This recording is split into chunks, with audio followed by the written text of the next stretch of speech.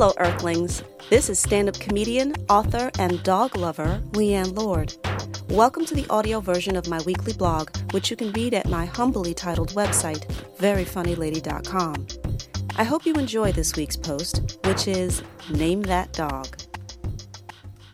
When a friend group texted that she was getting a pair of dogs, golden doodles, adorable, for her daughters, we immediately began suggesting pet names.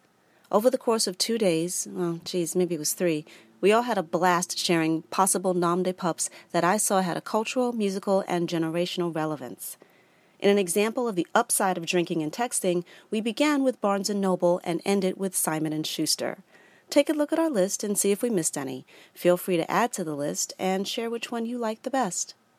Merriam and Webster, Starsky and Hutch, Thelma and Louise, Jacoby and Myers, Neiman and Marcus, Bergdorf and Goodman, Lord and Taylor, A&S, Waldorf and Astoria, Salt and Pepper, Kid and Play, Criss and Cross, Trinidad and Tobago, Hall and Oates, Napa and Sonoma, Rum and Coke, Sting and the Police, Prince and the Revolution, Gin and Juice, Sonny and Cher, Cagney and Lacey, Peaches and Herb, Statler and Waldorf, Bert and Ernie, Snoopy and Woodstock, Chip and Dale, Tom and Jerry, Jimmy Jam and Terry Lewis, Pete Rock and C.L. Smooth, L.A. and Babyface, Macklemore and Ryan Lewis, The Fat Boys, Kirk and Spock, Han and Chewie, Thing 1 and Thing 2, Crockett and Tubbs, Mac and Sephora.